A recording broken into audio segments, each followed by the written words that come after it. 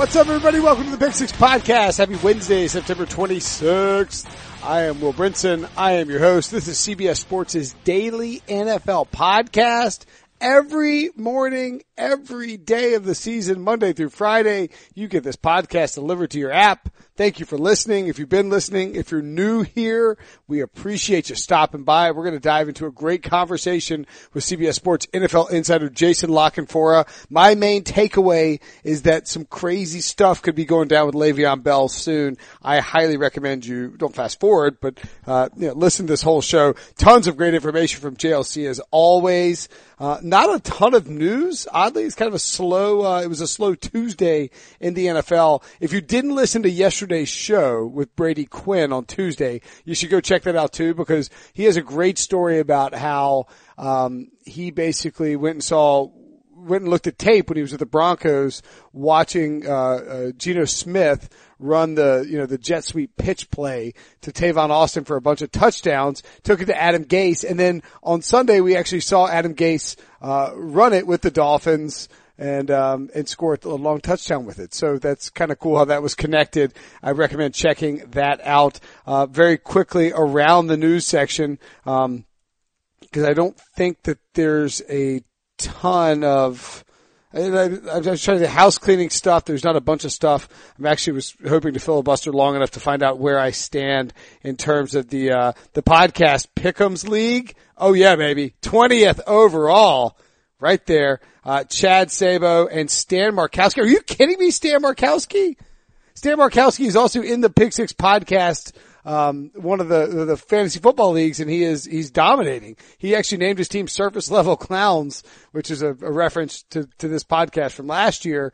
And, he's 3-0 in the division I'm in and making me look bad. So good for you, Stan. Way to catch fire coming out of the gates. Of course, we have prizes for those. If you didn't get into them, you want to get into them next year, shoot me a note. As always, my DMs are open. I'm kind of enjoying this. It's a weird, open relationship I got going on with my DMs. And you can email me, willbrinson@gmail.com. I found the DMs are easier, but whatever works for you. But I'm walking you down, Stan. Don't worry about it. We're coming for you in that Pick'ems League. If I win this Pick Six Pod Pick'ems League, and we got I don't know, it's like several thousand people in this thing. Not sure everybody's making picks every week, but you get the point. We got several thousand people in it. If I win this thing, there will be gloating. I'm going to talk about it more than I do my Super Contest picks, which I have not put in for this week. We will talk about Super Contest picks with RJ White and Pete Prisco later in the week. We're going to have Heath Cummings come on Thursday to break down some fantasy stuff. Of course, Nick Costos will be joining us. Lots of good stuff coming each and every week here. In the meantime, the news. There's not a ton of it. Everson Griffin, a really weird, scary story. The Vikings defensive end has apparently been troubled for several weeks and thought that somebody's coming to get him or coming to kill him, and he got very paranoid and concerned. His wife told the police that he basically ducks in and out of the house when he hears demons in his head. And he goes and stays at a hotel. And he got into an incident at a hotel where he's demanded to get into somebody's door. He was going to shoot somebody, and there was no gun found and no arrest made. But really scary story. He didn't play on Sunday. He was listed as out with a knee injury throughout the week. And then the Vikings didn't play him, and Mike Zimmer and the Vikings addressed this on Sunday. And then again on Monday and Tuesday. We'll see how this plays out. I would not expect, obviously, Everson Griffin to be anywhere near the field on Thursday against the Rams. He has been ordered to undergo a mental health evaluation. He is at a mental health facility. This is one of those things where, again, you always put his safety and his well-being and everyone else's well-being ahead of football. Hope he gets better. Hope he gets the treatment he needs. Hope somebody can talk to him, and hope this ends in a net positive fashion. But a very concerning story out of Minnesota as it relates to one of their top defensive players, and certainly one of their top pass rushers. Jerry Jones likened the NFL to boxing and said that pro players are paid to be in a, quote, very physical game. Jerry Jones says a lot of things, and I'm not going to pick apart. Like he said that something about circumcising a mosquito once in a while ago. And I'm not going to pick apart everything Jerry Jones says, but suffice to say that, when you say that, when you come out as a old rich guy who's an NFL owner, and you point out that everybody who plays in your league deserves to be paid, or they're paid so they deserve to get the crap kicked out of them. That's not really what the league office wants you to be saying, since they just locked down that whole concussion lawsuit thing. So that somehow Jerry Jones saying that will let it fly under the radar, but not a good thing. Elsewhere in Cowboys news, Jason Garrett defended Cowboys offensive coordinator Scott Linehan after the Cowboys' bad start. I predicted the Cowboys would go 3-13 to start to this season. I caught some flack from Cowboys fans.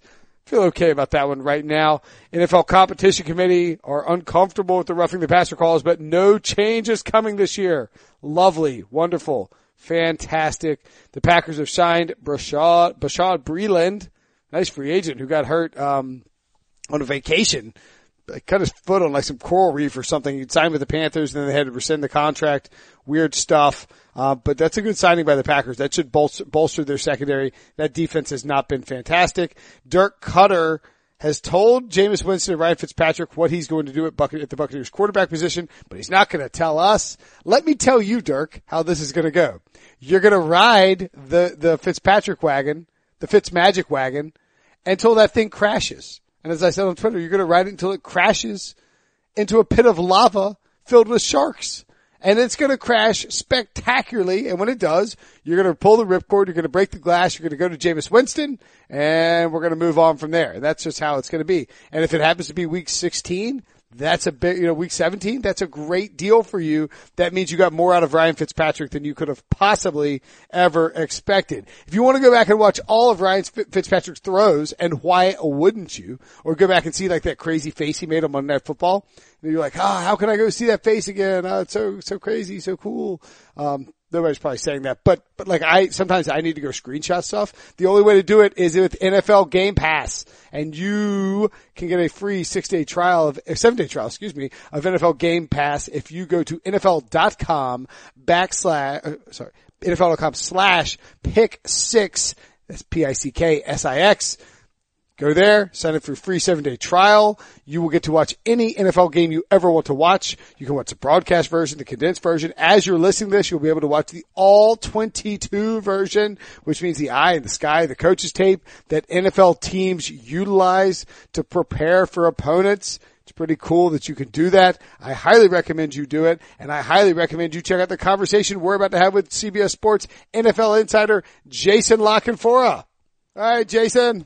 Big week 3 in the books. Yours truly. It was a great week 3. NFL's still a great week. NFL's still kicking my ass, but it's great. I would sell my soul to go 500 against the spread these days, but that's all right. Oh yeah, I actually led the league. I led the CBS experts this week in picks. I went 4-1 in the super contest after going 0-5 in week 2. So a nice little bounce back for me.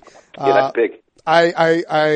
Hypothetically, if I was wagering on football over the weekend and I had a good weekend, I would have hypothetically lost it all back on the Patriots Lions game. I may have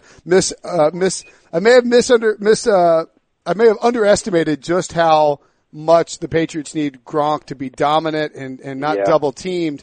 The power of the pencil. It's all Patricia. It's the power of the pencil. Yeah, that was one of my best bets. And, the Lions were? I had that game completely wrong. No, the Patriots. Okay. I couldn't even win that game. I'm like, this week I'm just going to scrape the bottom of the barrel. I'm going to go low-hanging fruit. Like, give me the Jags to score a touchdown and give me, you know what I mean, the Pats to win by 7 against the team that looks like the dregs of the league. Well, boy, was I wrong. That's, you know what? Shame on me for after a 1-2 week to put my money, well, not hypothetical money, on Blake Bortles. Shame on me. Shame on me. I had visions of sugar plums and Priscos dancing through my head when I decided to roll with Bortles. Unbelievable. The idea of a very tan Pete in a fairy dress is pretty terrifying. What? Okay. We actually were praising him in this very space a week ago. Now I want to kick myself in the face. In fact, I just did. I mean, you talk about regressing to the mean. What a S show. Yeah. I mean, that was. No, it was. No, I mean, it was. Dude, he went from looking like all swagged out, confident, like I'm ready to take the league by storm, to looking like indifferent, petrified and like seeing ghosts. I mean, it's hard to fathom how a guy can look that Jekyll and Hyde in the span of 6 days. I mean, he couldn't complete a pass to save his life. Well, he wasn't setting his feet. He was missing screen passes.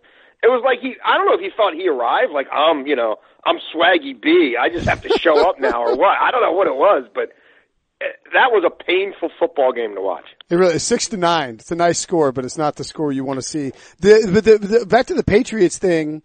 What was Bill Belichick going to do if he traded Gronk to the Lions on offense this year? That Gronk admitted that well, it's a pretty good tight end draft. I'd imagine he'd draft a tight end. You know what I mean? In the first round? I know. I mean, Andrews and Hurst.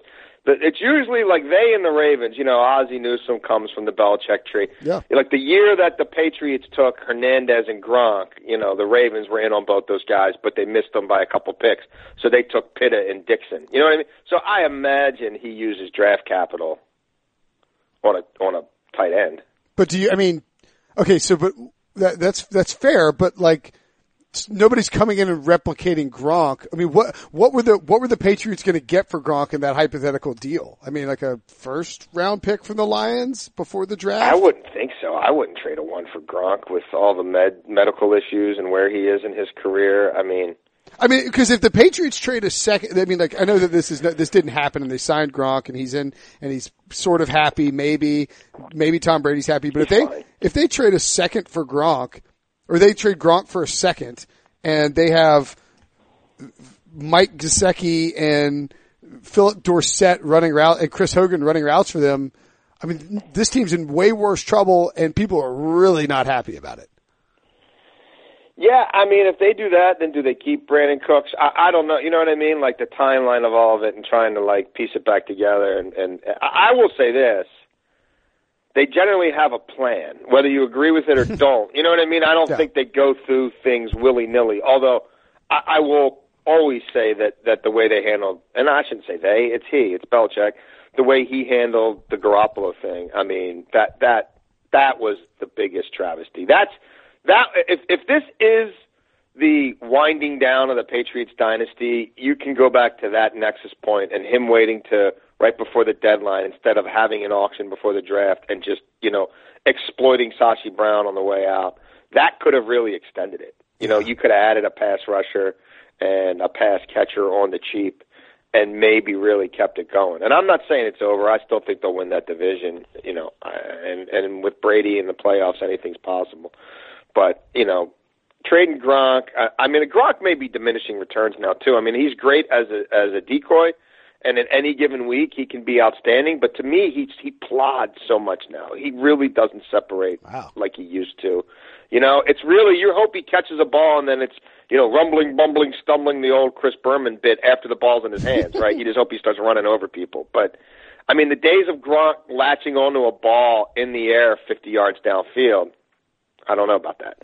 Not unless it's a complete busted coverage. Do you think that Gronk is going to retire when Tom Brady retires? I think it depends on his health and what kind of season he's coming off of, and is there some other team out there that wants to throw money at him?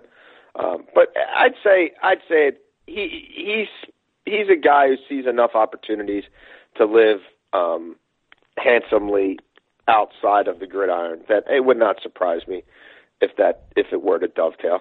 And is this, we like to blend our overreactions with the news of the day. So do you think this is we're not going to use this as a headline or anything because it's annoying as hell when people are like, the Patriots dynasty is finally dead. It feels like this year though, it could be closer to kind of coming apart, and yet people have been burned too many times at this point to actually say it. I don't know, man. Like I'm thinking back to 2014. Like what was the year they started 1-3 and Gronk was like hurt and like Dion Lewis hadn't become Dion Lewis yet, and you're looking at their skill players, and you're looking at the other side of the ball and saying, are they really? Is Rob Ninkovich really going to get them 10 sacks this year? Like I can just remember looking at teams in years past right around this point and saying, wow, not a lot of team speed, hardly any natural pass rushers. Who the hell is Brady throwing to? These dudes on the offensive line are just dudes. and then they win 12 games, and if they don't win the Super Bowl, they, at least they're playing in the championship game.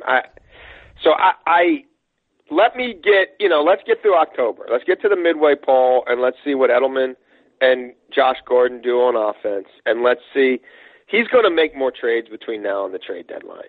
There's no doubt in my mind. He'll buy low. He'll do his Barkevius Mingo type deal, and maybe he finds a young pass rusher who he gets 5 sacks out of in the second half of the year. Maybe he finds the diamond in the rough, to help his linebacking core and add some speed there or something. I don't know, but I'm not going to write them off by any stretch. This is obviously a big game with the Dolphins, though. And if Miami wins this game, and you're at the quarter pole with a 3-game lead, that's, because the Jets could lose, and now you're looking at, everybody else being 1-3, and you're 4-0. That's you've built up a pretty good margin for error in a league that usually has no margin for error. Yeah, so that would be not insignificant if the Dolphins went in there. Right. I mean, you're going to now, you've basically, as long as Tannehill stays healthy, you've basically assured there's no excuse not to be playing meaningful games into December.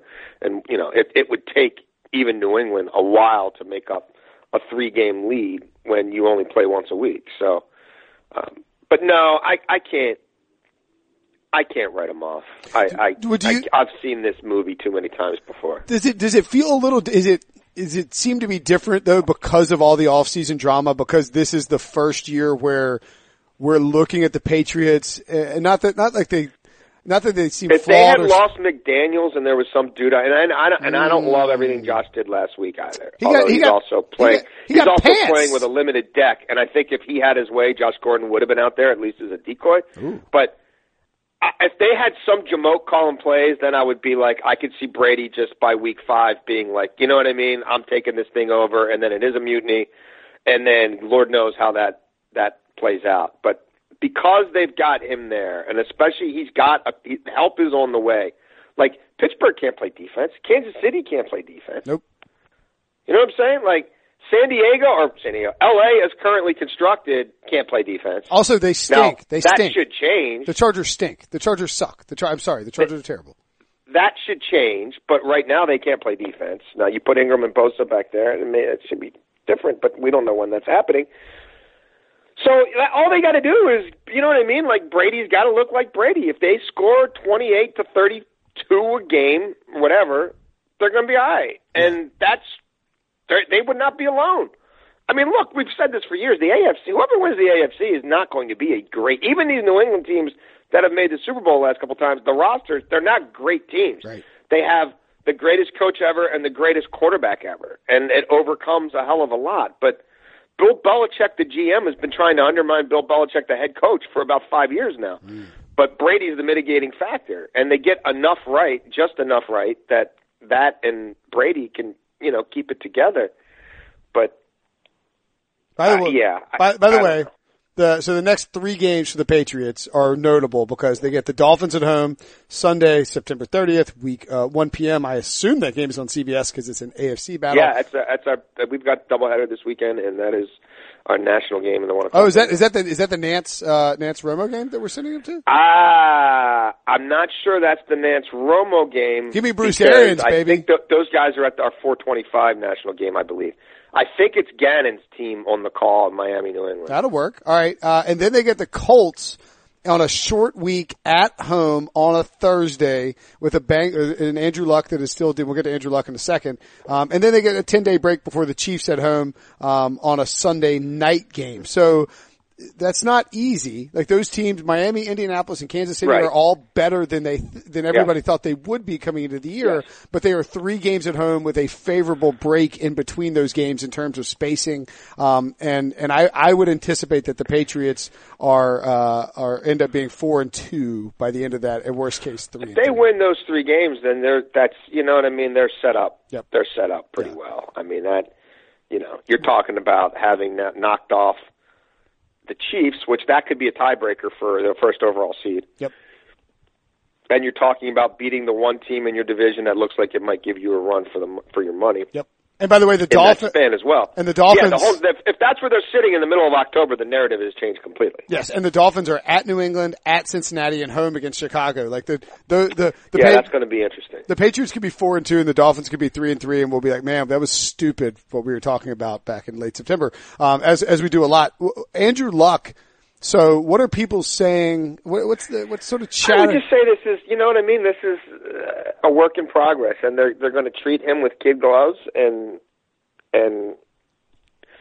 was I surprised to see Brissett throw that? Yes. Yeah. Was I shocked? I maybe not. I mean, I think if you just look at what they're doing as an offense right now, it's a lot of short and intermediate stuff. It's a lot of timing stuff. They want to get the ball out of his hands. You know, who is their deep threat? Yeah, the T.Y. Hilton. You know, so, like, who are they even going to try? Like, so are we really going to risk a 5 or 7 step drop and him getting destroyed from the blind side to throw a jump ball up to? I mean, T.Y. Hilton's not. You know, I mean, T.Y. Hilton's not winning 101, 50 yards downfield with any regular. That's not who he is right now. Right. So, like, who is that? You know what I mean? Like, on a hope and a prayer. So I think, look, I'm a big believer in Frank Reich, and I think they got their eyes on the prize long term. And they haven't had a full complement of running backs yet, and they're still fighting to stay balanced just because they understand the need to try to get Andrew Luck in a scheme and a system, and just a way of playing that kind of eases him back in and keeps him comfortable and doesn't have him looking over his shoulder. You know, the left tackle's been in and out, so I don't have a problem with anything they're doing. And let's see Andrew Luck in the second half. You know, he's missed a lot of time. He's coming back from a significant surgery that had multiple setbacks.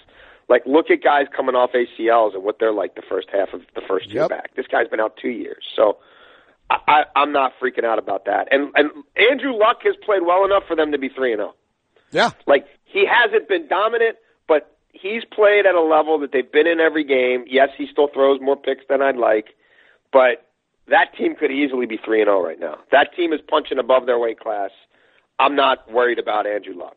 And here's my theory on it. I'm just curious what you think, and relative to what you hear is that what if it's possible, or what if it's even obvious that this is still in the same way that this is part of like the NFL's extended preseason, that Andrew Luck is not back in terms of building up his arm strength. When they had him throw, of course he's not. No, but but when they had him throw 53 times in week 1, it was sort of like, oh, I guess that he's met his timeline. But I'm starting to think that his timeline is more like it keeps building and maybe by mid-season he'll be at, you know, the full range of being able to do what he's doing. Cause like he's only thrown 20 yards down the field 8 times so far this season. Yeah, no, they're not taking shots. And again, I get it, because who's winning downfield? Like, they don't. Right. Their tight ends aren't going to win downfield. Right. T.Y. Hilton's going to beat you more 15 to 25 yards downfield underneath stuff. You know, he breaks a pattern off, goes to the sideline, or breaks a pattern off and cuts inside to beat zone, and you know he gets a window throw there. But you know, Dorsett was supposed to be that guy. Like, they don't have that guy. Yeah.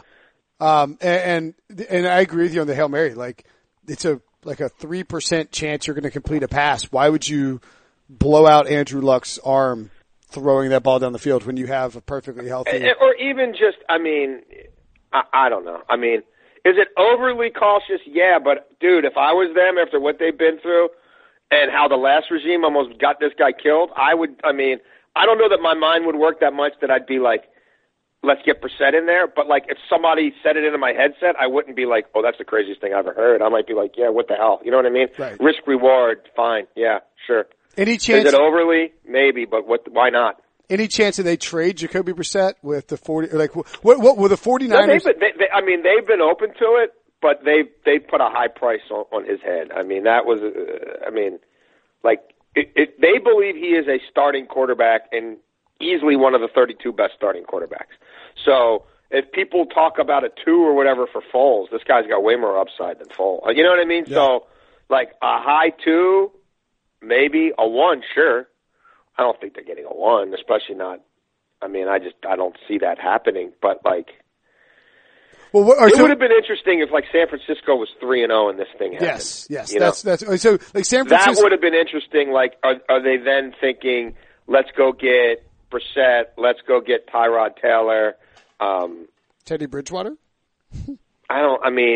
Saints flipping for a 2 and all of a sudden. Look, if the Saints were 0-3 and they're like, we better start getting draft capital back for, for Davenport and whatever else we did, maybe. They're all in. To me, the Saints are more like right now thinking, man, we don't need Le'Veon Bell, but what if we had him? You know what I mean? Stop it.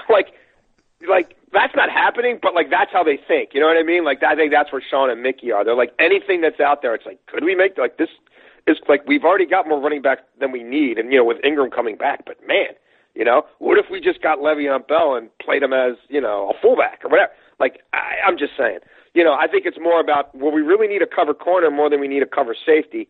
But wow, what the hell? If we got Earl Thomas, what could we do? So wait, I don't think they're in the opposite of. I think they're in accruing assets, not trading assets. So the Saints are all in on basically like let's whatever we can do to try to give ourselves a chance to win a Super Bowl. Yeah, we've got a year or two of Drew Brees still being this guy. We got to maximize it. All right, well let's talk about those two guys you mentioned, Le'Veon Bell.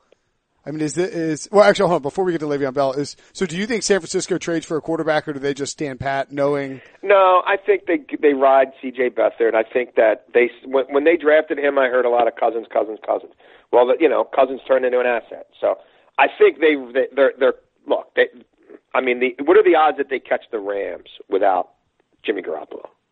You know what I mean? Whether you say 5%, whatever, they get Tyrod Taylor. Like, are they still catching the Rams in all likelihood? No. And then the NFC's loaded. So then the wild card is a crapshoot. And even then, do we want to trade a 2 or 3 that could become a 10-year starter? You know what I mean? To hope we get to a wild card game. So I think the way Kyle looks at this now is, all right, I got to try to, put lipstick on a pig here and make the best of this crappy situation. So what if I, coach up C.J. Beathard and he looks half decent, and we still finish somewhere close to 500-ish. And now, you know what I mean? And there's no way there's going to be as many quarterbacks available next year as last year, right? The draft is starting to look better than people thought, but there ain't going to be 5 of them in the first round. And you're not going to have as many veterans out there. So what if somebody traded for A.J. McCarron, right? What was that, a 5 after the guy had lost his job to 2 other dudes? Yeah. So what could CJ Beathard get me a 3? You know what I mean? If CJ Beathard plays at a replacement level quarterback output, I think it's probably more about that right now. And the third guy is, whoever they sign. I would think between Yates and those guys, Savage would maybe make the most sense. But you have that guy, you know what I mean, in an emergency break glass and go to him. But no, again, if they were 3-0 and the thing looked like a juggernaut and Jerick McKinnon wasn't already out for the year, you know what I mean? Yeah. And Goodwin hadn't already had a significant, I know he's back, he made a big play last week, but it's starting to feel like it's not, you know what I mean? Like, this probably ain't our year, right? Like, the football gods are pretty much telling us,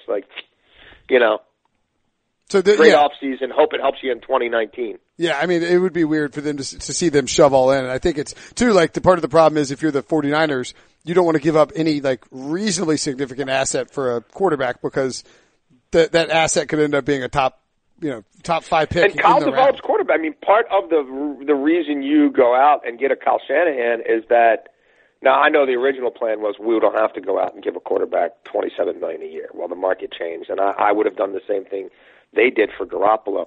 But if he can develop somebody on the fly who then who you flip for something, sure. There's an inherent, tremendous value in that. You could trade, you can trade C.J. Beathard back to the Patriots for a 2nd-round pick. And he can replace Tom Brady. All right. What about Lev Bell? Cause I thought the 49ers made sense if Garoppolo is healthy and they're winning games. Yeah, they would have made all the sense in the world again if they didn't lose their quarterback and then, but I think that's a tough sell to ownership to say, hey, we gave all this money to a running back and he's gone, and we gave all this money to a quarterback and he's gone. Let's go get this running back who we don't know exactly what kind of shape he's in, and let's give him, $850,000 a week to try to salvage our season. Yeah. Look, I'm not saying that it doesn't make sense, because for what these teams make, it absolutely makes sense. But for the way these teams operate, I think it's probably naive to expect that. And what can Le'Veon Bell really do? You know, like, how much is he going to be able to save a season with C.J. Beathard? You know, right. Well, who else would make sense? Because, I mean, correct me if I'm wrong, but part of the problem with the Le'Veon Bell thing that people don't really understand is that if you trade for Le'Veon Bell, you then have to, first of all, he has to agree to sign the Steelers tender, and they have to trade him for whatever it is. And you cannot extend him. You cannot technically extend him. You would have to have some handshake deal with his agent. But if Le'Veon Bell gets to the end of the season and thinks he's going to have more value out there, he could just peace out. Or if he gets hurt, you could be like, sorry, Le'Veon, we actually, that's why it's almost impossible to do a deal, because. Well, I think a deal gets done, but it's impossible to do the deal the Steelers would ideally want to do, a fair value football trade. Right. Because you've got a disgruntled player who they don't think they can bring back to their locker room now, so that decreases value. You can't extend the contract. That significantly decreases the value. No one's seen him on a football field, even in a preseason game, just to see what he looks like outside of street clothes in 6 months. That's decreasing the value. We're in season where teams have generally, for the most part, owners have set their budgets. Now, I just told you they don't have to do it that way, and they're making money hand over fist, but that's how they do it, and that's what they all say. So a lot of GMs out of hand would be petrified to even go to their owner right now and say, okay, let's say they're going to make the trade this week. Can I get another $10 million? Like they're scared to do it, because if it doesn't work, what does that do? Right. That gets them fired, right? Yep. Remember that year where we made that trade in October and you said it was going to save our season, and I paid another $10 million and there was nobody in the stands in December? Remember that one? Yeah, you're gone. So all those mitigating factors mean they're not going to be able to make the trade that they would have been able to make before the draft, for instance. Right. And I mean, but there's still a trade to be made, because eventually it's addition by subtraction, and eventually there's so much resentment there that, like, what's the reception going to be? Like, I mean, AB would be cool, but like DeCastro, Pouncey, maybe Big Ben. How's that going to go? So are we too far down the path for Le'Veon to come back? Is that what you're saying? They don't think he wants to be there. I mean, they think he's made it pretty clear he doesn't want to be here. And now they think our players really don't, I mean, with a couple of exceptions, probably don't want him anyway. So, the Rooney family was against this. Right. We don't reward holdouts. I don't think it's a holdout, but I understand, they do. I think it's something different when a guy decides not to sign something that, was negotiated above his head. I mean, that was negotiated between the NFL and the NFLPA, So he just gets the piece of paper. He decides not to sign it. I don't think that's a holdout. I think it's a business decision. But regardless, they feel like he's not fulfilling his level of commitment. They feel like he's out there rubbing their face on it by sending out pictures on jet skis and at the club and on the yacht and all that stuff. And he's while they're busting their butt trying to save their season. They've taken the temperature of their locker room, and they've seen guys come out publicly and rip a player's paycheck like I've never seen in the history of covering professional sports, period, not just the NFL.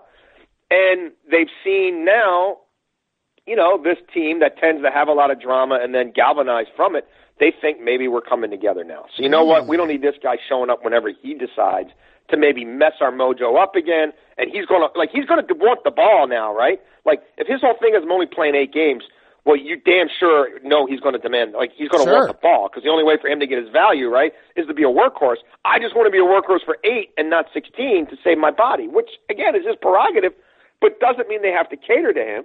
So the further you get down this road, finally ownership, as the management of the team keeps explaining these scenarios to them, eventually Rooney goes, yeah, okay, I got you. I'm on board. When these teams call, you don't have to tell them, hey, our ownership's not willing to entertain a trade at this point. You tell them, yeah, we'll listen, come back, call us, no rush, but we're here. Teams are calling. We'll see where this goes. Yeah, we're open to trading him. All right, so so that's where we stand. But once you reach that point with a player of this stature, he's gone. He's even this Earl Thomas thing. What are the odds that Earl Thomas is still there after the trade deadline? When you tell me, put a guy like that on the market and you're willing to entertain it. The one time the genie got put back in the bottle was Richard Sherman the year before. But then he got hurt, and then that became just an ugly, messy divorce anyway. And in hindsight, they're like, we should have just traded him before the start of the 17th season. Okay. Hold on. So with Le'Veon Bell, because this is something that I was talking last week with Chip Patterson, who does a great job on the college football side of things, and absolutely, and it does the 247 College Sports podcast, which is a great listen that people should subscribe to. Chip drafted Le'Veon Bell in a fantasy league where Chip and I are in the same league, and I sent him an offer of Josh Gordon and Marshawn Lynch for Le'Veon Bell, and he turned it down, and he came back. He's like, I want Todd Gurley, and I was like, you can go bleep yourself. I was like, cause I was thinking like Le'Veon Bell might be back after the bye in Pittsburgh. When is he going to play any games for Pittsburgh? Like, will they just pay him when he shows up and not play him? I don't think he play. I mean, look, he could show up whenever he wants, but he's missed so much time that when he shows up, they could put him on the exempt list for a while, and I would think they'd get at least a week or two. Because they don't know what kind of shape he's in, right? So this isn't like last year where he signed before week 1 and it's like, yeah, he's our guy still. Let's put him out there week 1 against Cleveland and let him touch the ball 20 times. Like it's not going to be the case. So, now it's gotten real personal. So let's say he decides to show up, whatever, Thursday. They go to the league, say, hey, we need a couple weeks to figure out what kind of shape he's in. We need a roster exemption to carry 54 players for a while because he's not ready to play for us yet, no matter what he says. Right. And now that gets us 2 weeks closer to the trade deadline. And then, you know what I mean? And then they just tell teams, hey, we're going to trade him by the time this roster exemption's up. So make your best offers by then. So I don't think he ever plays for the Steelers again. Wow. And I don't think he... when this all started going down over the weekend, I would have said they can't get more than a 3 for him. I'm starting to think they do get more than a 3 for him. And that, the 3 is kind of the nexus point because if they just let him walk, right? Like if he does come back and he plays his 8 games and they let him walk and he goes and gets his $40 million guaranteed somewhere else, then they're likely to that's going to basically ensure they get a third round a late third round comp pick, right? In 2020. Yep. So if they could beat that in 2019, and at the same time kind of say we don't capitulate to players and we rallied behind our offensive line and look at Connor scrapping every week, are they going to be a better team for it? I don't know. There's no way to play. You could play this out in 20 different models and get 20 different answers, I guess. But that's where they are as an organization. Now, I don't see them reversing course, and they've got that roster exemption that they can wield like a sledgehammer if they want to. So I don't see him playing. I don't see him playing for them. Because if you come down this road, right, and let's say you let him play for a week, and then he blows his knee out, and you're like, damn, we could have got that 2 for him. I just don't. What's the point? All right, so just to kind of set the stage here too for what might happen, the trade deadline for the NFL is October 30th, which is right after, it's a Tuesday after week 8, I believe. It's usually the Tuesday after week 8. It's a Tuesday after week 8, which is really interesting because the Steelers play at the Bengals in week 6, then have a week 7 bye, and then get the Browns in week 8. So Le'Veon Bell can show up after the Bengals game on October 15th. He can come in and sign his tender. He can have 2 weeks leading up to the Browns game, and at that point they basically have... But see, if you're Le'Veon Bell now, why do you sign the tender? Because... To get you $800,000 a week. I get that, but if they're just going to exempt you anyway, and then they trade you wherever they want, if he wants to exert influence on where he goes, not that there's going to be garbage teams that are in on him, because you know what I mean. How many bad teams want to buy a 28-year-old running back for $1 million a week and not be able to extend him, at least formally, not legally be able to extend him? But if he wants to have say in the process, and it's pretty clear by what he's doing right now, he wants to have say in the process, right? Then what? Then you wait for them to come to you with the trade, and then you say yeah or nah, or you try to get that team to throw a few extra million at you, which they can do. You can adjust the contract, pay salary. Yeah. You can't adjust the term. You can't adjust the years. Right. You can adjust the money. So if he were to try to then hold the whole thing up and say, well, yeah, I'll go, but you got to give me a couple million back, or not that any team would do it, but this has never happened in and of itself, or certainly not in my history covering the league. So I would just say, I would think he would wait, right? I would think so too. Point. It's sort of, he knows they're trying to trade him now. He's interested to see where he goes. He's going to want to go somewhere where they have a good offensive line, and he thinks it's going to maximize his talents to get paid there or wherever else. I'll also wager you that wherever he gets traded is where he ends up signing. I would think that would be the case too. And it's interesting. There's not that many landing spots because this is not they're not going to trade him to Cincy or Baltimore. Not that they need him necessarily. No, New England. Where would he make the most sense? New England, right? but they're not going to send him. But they're not like out of hand. They won't do that. Like that's not happening. Of course not. I would say that a team that makes sense might be the Washington Redskins if they keep winning and Adrian Peterson stumbles at all. But they can't bring Bell in with Peterson. I don't think. Maybe the Bears. Maybe the Packers. Could the Buccaneers make sense? What about now? To me, the Packers make a ton of sense. What about the Dolphins? What about the Dolphins? Make a lot of sense. The Bucks make a lot of sense. What about the Dolphins? The Dolphins, it's a kind of they've kind of gone anti-splashy moves lately, but that would fit the Tannenbaum, Steve Ross model. But I got a sleeper team for you. Okay. The defending world champion, Fly, Eagle, Fly, Philadelphia Eagles. Wow. The ultimate Howie Roseman move. Trade Nick Foles, get something back for him, and then blammo. Wait. Trade Nick Foles to create cap space and money. You're not paying him every week. He makes real money. Yeah. And then use that, go to your owner and say, I'm going to turn Nick Foles into Le'Veon Bell. All you got to do is pay him. Wow. And then all of a sudden you have Carson Wentz, Le'Veon Bell, a great offensive line. I mean, the guy is up at the end of the year anyway, right? Yep, I mean, they have no commitment to him. Yep, that's right. And he's sort of kind of a Sproles, right? Sproles is banged up again. You know, do they really want to be going into games with Corey Clement and whatever else? Like, that my is sleeper team. That's a spicy. That is a seriously spicy. You're right. Yeah, Jay Ajayi's a free agent. Le'Veon Bell is a much better player than Jay Ajayi. No offense to Jay Ajayi. And an all-around player. And with Carson, it's going to be a lot of three-step drops, right? I mean, everything we just talked about with Andrew Luck applies to Carson Wentz. Yep. So who better to go out there and save the day? And they're obviously trying to win right now, and they've already made a financial commitment. So that's not an owner who's going to let $8 million scuttle the chance to get a perennial all-pro every down running back. What's imperative right now more than anything else in Philadelphia?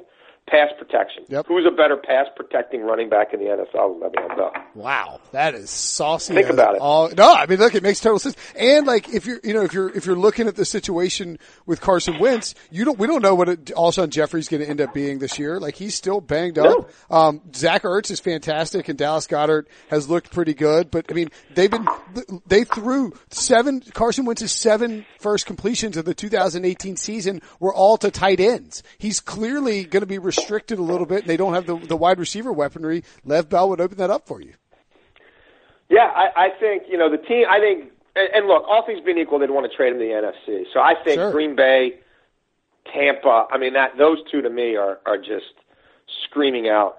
And then, I mean, Philly, that just smells like a Howie Roseman move to me. This is our. And then you're sitting there saying, "Oh, well, they're up against the cap and they spent all this money." Well, they could trade Brandon Graham and Nick Foles. Wow, this is the obvious headline for the article I'll write on Wednesday, as people are listening to this. But I think that's really interesting. What about? So you mentioned, and I know you're running long here, but one more thing on Earl Thomas. Do you think Earl Thomas still gets traded by the Seahawks? Yeah. I mean, look, it's very hard to, whatever you want to call it, a rebuild, a retool, a rethinking, a reconfiguration of a team that's been that good.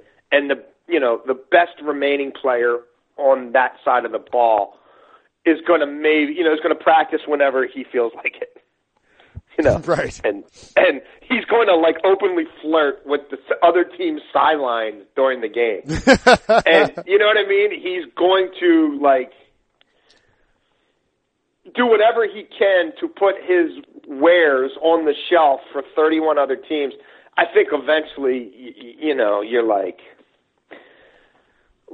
this probably isn't tenable, and if he again, that's another one where he's been hurt, and you're talking neck and back, and if he gets hurt, you're talking about a minimal 2020 comp pick, and it's hard, man. That's a hard way to run your team with when one of your best players is at this point. Again, they should have done it. I'll say the same thing I said about Belichick. I'm stunned they didn't do it before the draft. I'm stunned they didn't do it before the season. but there's still a lot of time, a whole month before we get to the deadline. And they're not horrible. They're not going to be 4-12 like some people thought, but they're also not catching the Rams. You know what I mean? And that's another one where you better sit there in October and really be sober about where you are and parse out emotion and past glory and, the mythology of the Legion of Boom and all that stuff and be like, okay, here's where we are. Like, we're probably going to be maybe 9-7 if it all goes well. And that's 9-7 because Russell Wilson played out of his mind more times than not. And he's going to start costing us $37 million a year in new money. And he's only got 1 year left on his deal. And, the Rams are three games ahead of us or whatever, 4 games ahead of us at the middle of the season. And look at the NFC wild card and who we'd have to get through just to get to a Super Bowl. And we're not signing this dude. We've been clear that we're not signing this dude. I think you start adding all that up, and it's like, yeah, let's go get one of Jerry. And Jerry Jones is sitting there, and he can't be rational about any of this, right? No. And so his team's worse than ours. But if he still wants to give us a 2 in 3 weeks, and we're 3 and 4, we're going to take that 2. That's going to be a real high 2. And if we drafted like we did the first 3 years we were here, that's a stud. So I think that's where it's going. Yeah, I think. Not that I'm saying it's Jerry Jones, because they part of me is like they should have just made that trade right after the game, because 2 weeks from now, Dallas, even Jerry isn't going to be trying to pretend that they're going anywhere in the NFC. But that's where my head would be. All right, there it is. We'll get you out of here. You've been too kind to give a ton of time. Jason LaCanfora, always the best. You can watch him on the NFL Today every Sunday at noon. You can watch him on Tops every morning before that. You can follow him at Jason LaCanfora on Twitter, and of course on CBS Sports HQ Live, CBSSports.com. We didn't do any overreactions. You didn't. I know. Well, we did like a mini one about the Patriots, but I gotta. Oh, that's true. I guess we did kind of at least sneak. I got a producer's note. They want your info, not my overreaction. So that's fine. That's what I said too. I guffawed. I also guffawed. Hey, we are producing this on the fly. That's so. right. I was like, you want to tell? This is a take it or leave it situation. You want to tell Michelangelo not to sculpt? Is that what you want? Right. You're going to tell my 6-year-old son the color between the lines? What are you doing? Exactly. All right, buddy. Thanks as always. We'll chat next week. Yep. Talk to you soon, brother. My pleasure.